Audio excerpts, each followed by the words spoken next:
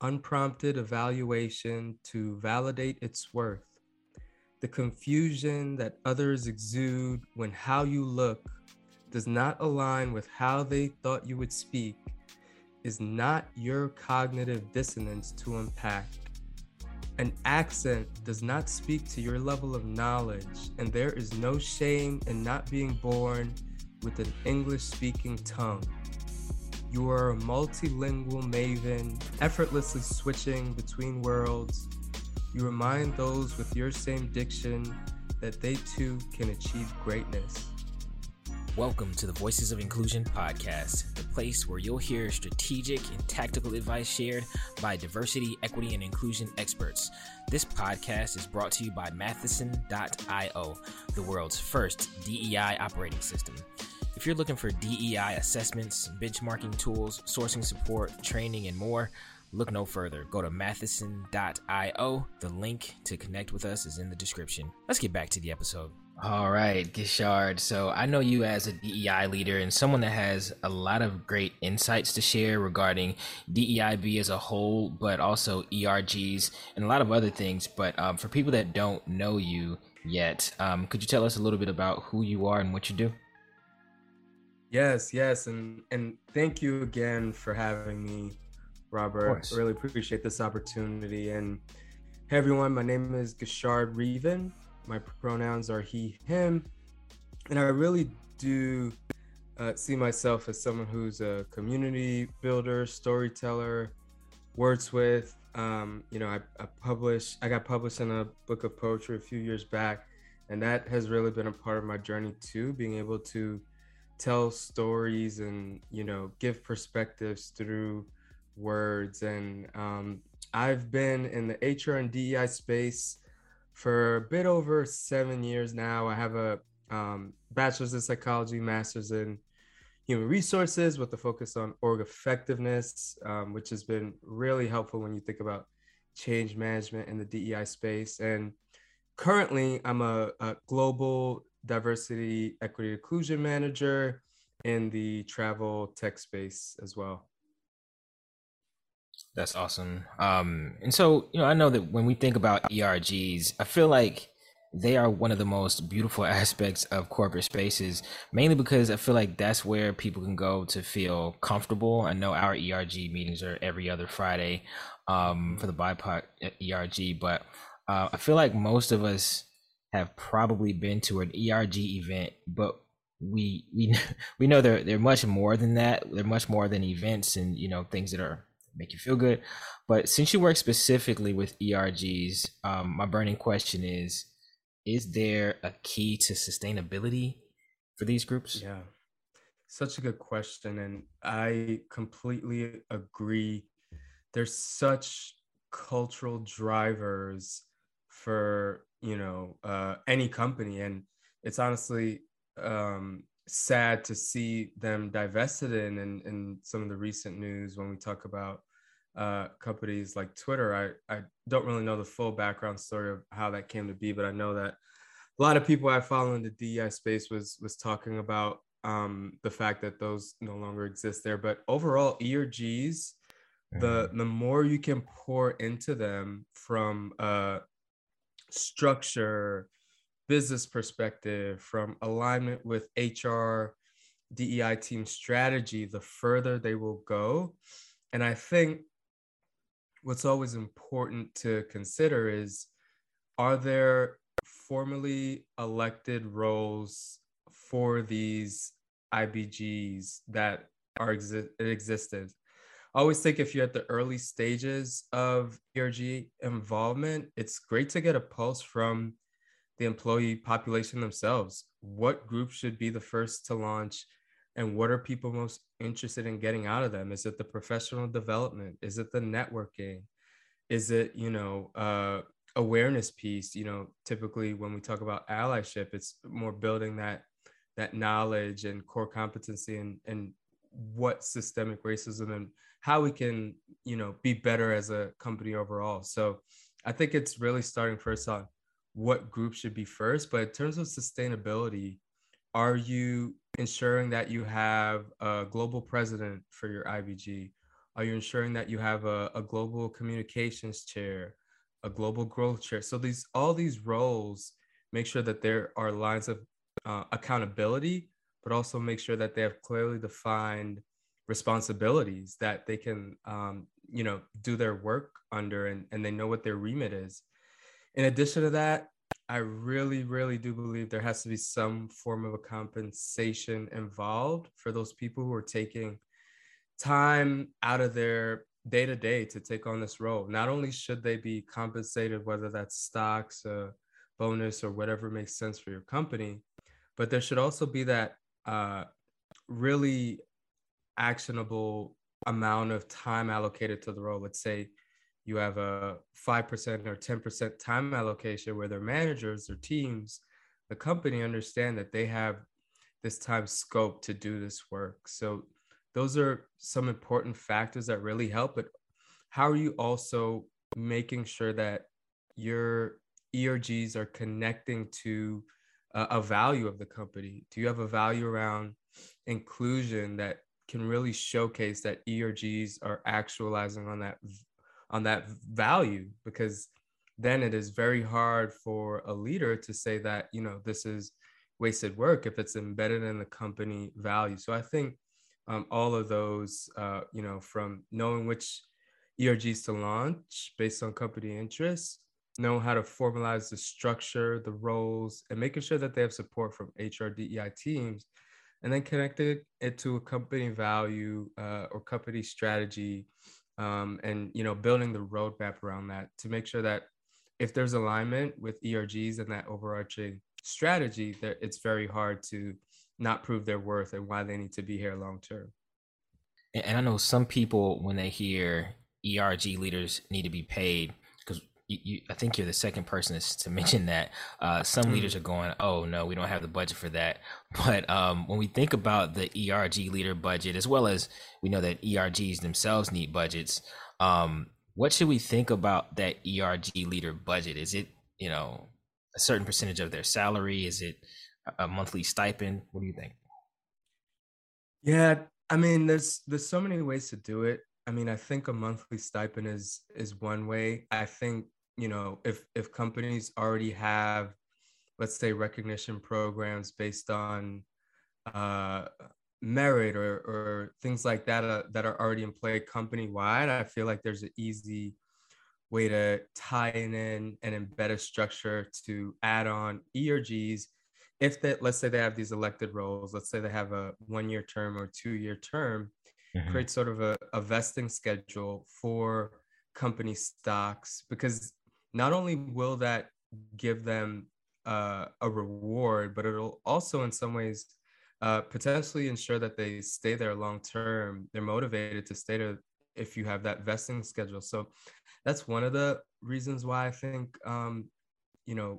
company stocks might work well, but I think there are many ways to do it. I think even one consideration can be, how are you investing in their professional development? Some companies have, let's say, they'll reimburse you for college credits or give you a stipend for professional development. I think if you don't have that at a company, that's fine. But either way, another good way to reward them, ERG leaders, is to have, let's say, professional development will give you $5,000 for professional development for the year. Spend it on anything that will continue to build your career. That way, not only are they, if they were already thinking about, oh, I need to take a coding class coming up to get to the next level, you just help them get there by providing them with, that money that they can use directly to that goal and get to the next level of their career.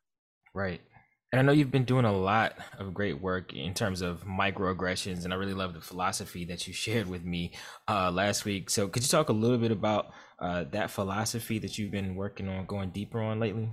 Yeah, absolutely. And for those, I know most are probably familiar on who listen to this with what microaggressions are, but just to give a quick high level, microaggressions really are just those, everyday slights, indignities, put downs, insults that commonly are directed towards people of color, women, LGBTQ plus population, or any group really that's marginalized or underrepresented. And these can happen, outright as actual verbal slights, or they can be nonverbal, how someone, body language is towards you, things like that.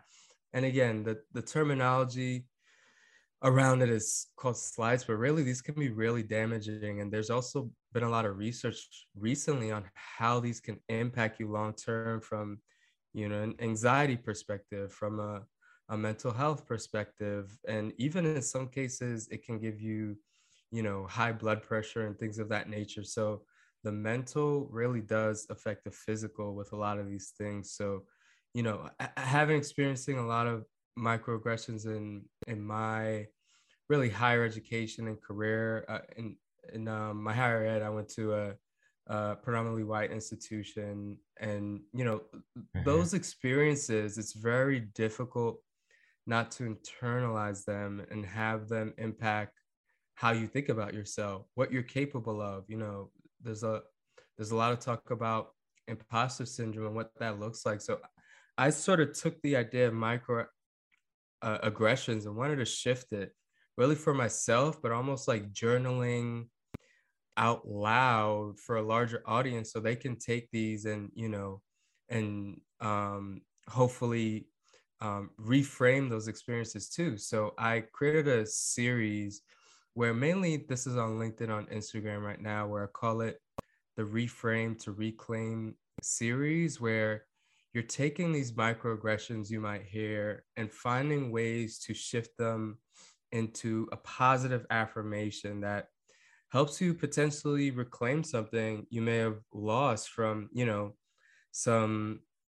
some slights that you experienced from someone else. And I've really seen this grow, and I've seen such great responses from just hearing other people's stories, and realizing so many people have these similar experiences with hearing this. I mean, I can even read one for you, just to give an example. And this was one of my I guess most engaged one in terms of hearing other people's stories. So I'll just read it real quickly.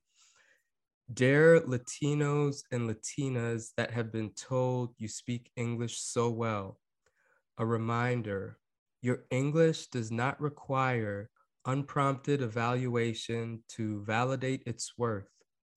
The confusion that others exude when how you look does not align with how they thought you would speak is not your cognitive dissonance to unpack. An accent does not speak to your level of knowledge, and there is no shame in not being born with an English-speaking tongue. You are a multilingual maven, effortlessly switching between worlds. You remind those with your same diction that they too can achieve greatness. And again, the microaggression there, was you speak English so well. A lot of people who are not born in the U.S. sometimes hear this, and like some people might be saying it with no intent to cause harm, but especially those in the DEI space know intent and impact are usually, they're not the same thing. Right. You can have good intentions and still cause a negative impact. So being able to shift that, and how can you talk about this? How can you self-speak and self-affirm yourself and remind yourself that although that comment might now stick in the back of your head, how can you let it go?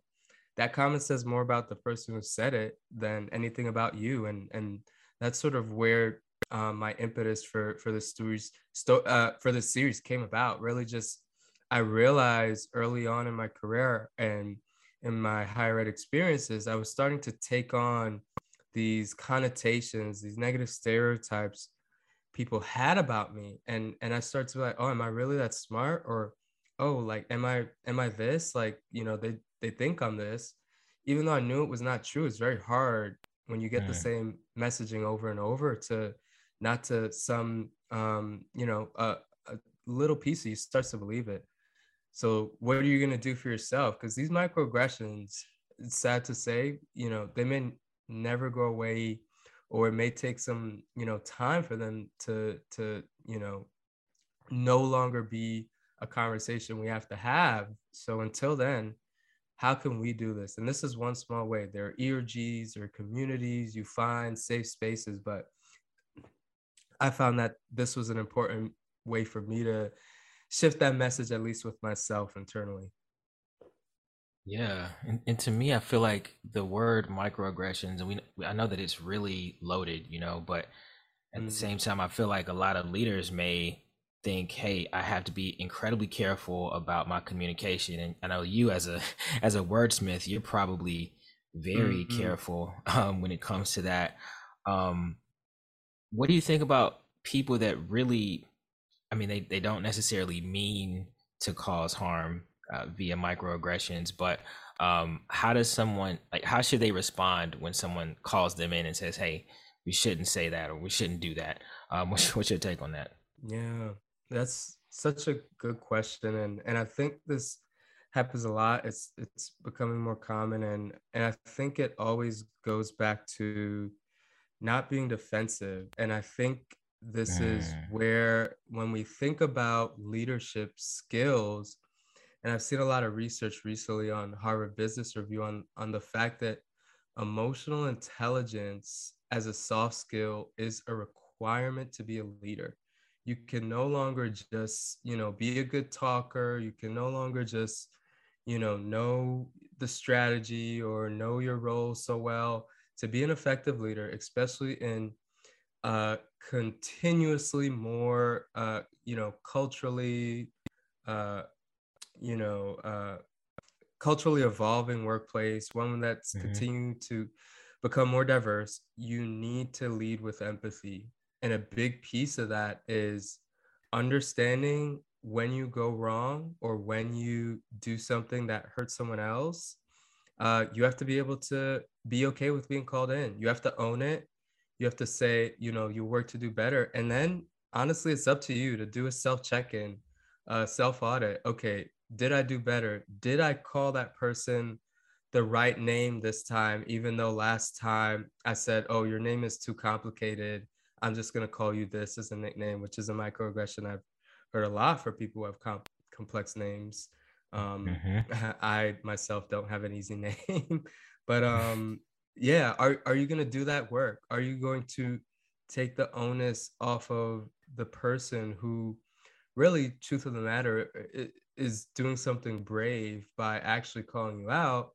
Are you going to do that work and make sure that you're better next time, and not get defensive and say, oh no, I didn't mean to, or I'm sorry you felt that way? Which, when you say I'm sorry you feel that way, that is really like not a true apology to me, because you're not really apologizing. You're saying, oh, you shouldn't have felt that way. So I think that's going to be the biggest piece. Have that empathy, understand how you can you won't necessarily ever be able to, be in another person's shoes, but that doesn't mean you can't empathize with their experience. So that's where it's gonna start. And most workplaces at this point, if not all, have a plethora of trainings one can take. There's always ways to do research on your own as a person who does something not inclusive. But it just starts with ownership. That's always going to be first and foremost, and not trying to place blame on someone else.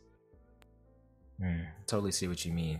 And the concept of quiet quitting, it seems like it's a term that I've heard a lot, especially within the last couple years. What's your take on quiet quitting, and why do you feel like people are doing it? Yeah, I mean, even to think about a little bit more about the DEI lens of it, and how some may even quote unquote quiet quit from being in an environment where they don't feel is inclusive enough for them to fully engage in the ways they want. I mean, my real true, I don't want to call it a hot take, but my take when I saw these articles about quiet quitting was, I have never been able to do that in a role. I don't know any person of color or, someone who looks like me, who feels they have had that privilege, and I get at this point there are a couple definitions of quiet quitting and what that looks like. But to me, when someone says quiet quitting, that means doing the absolute bare minimum just to get by. And again, I myself, I could speak from my experience, even when I've quit, like even when I've resigned from roles and I have, let's say, 2-3 weeks left, I'm still doing the absolute above and beyond, because I do not want to be stereotyped as, oh, so-and-so's lazy because of his background or this or that. You know, even when you think about intersectionality, Black women have it so much more, it's so much more difficult to get ahead as a Black woman in these corporate spaces. I can't envision most of them, most women from that background saying, oh, I'm going to quiet quit, because people like that may constantly be on edge. They may be constantly, you know, fighting to feel they have to prove their worth to be in a space or an environment where it was maybe difficult to get there in the first place. So I think when it comes to quiet quitting, we have to look a little bit deeper of the different layers to it, because yes, at a high level, I think the sentiments of, you know, reclaiming ourselves in the workspace, reclaiming rest is an important one, but it looks different for different people.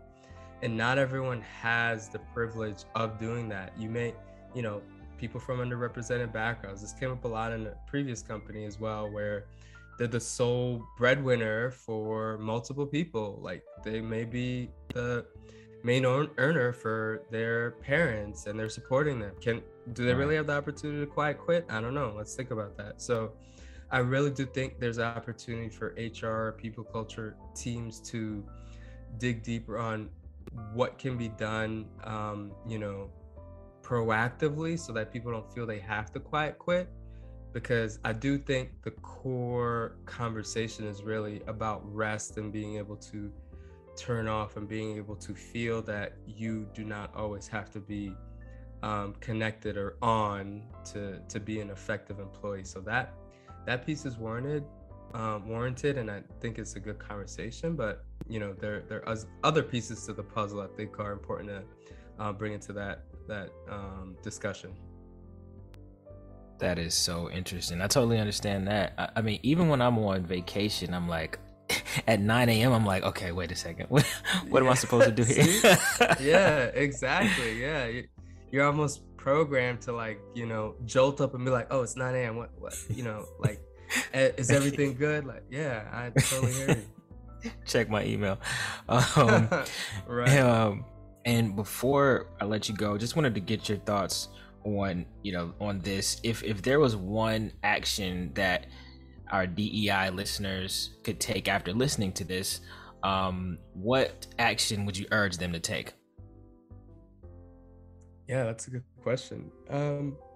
I think what's important is ensuring you have a formal rewards and recognition program for your ERG leaders. You know, they're putting so much work, but they're putting so much work in, but how they're being recognized, amplified, how does their team, their manager know about all the efforts being done to make the company more inclusive and a great culture. So I think being able to recognize and reward great work, impactful work it's going to be important. And DEI teams needs to continue to be that driver for, you know, fostering this environment through ERGs, but supporting them, making sure that there's that connection and tie-in, whether it's, you know, helping them get executive sponsors or things of that nature, making sure that they have that line of support. So it's the rewards, recognition, and just overall making sure that things connect to strategy and that they feel they have people they can go to for support. That's awesome. And how can our listeners get in contact with you? Yeah, I mean, I think easiest for me is just LinkedIn, because I have a unique name, so it's pretty easy to find me. And I'm trying to continue posts like the one I shared earlier on the call. So, you know, first thing, GUISHARD, last name REV as in Victor AN. And yeah, always happy to connect with people on LinkedIn and, you know, talk about DEI. So yeah, thanks again for including me in this as well, Robert. Of course, Gishard. Thank you so much for joining me. And man, I hope you have a good rest of your day. Thanks so much. All right. Take care, Robert. Talk to you soon. All right. If you're looking for DEI assessments, benchmarking tools, sourcing support, training, and more, look no further. Go to www.matheson.io and book a call to speak with us. The link is in the description. We're looking forward to connecting with you next time.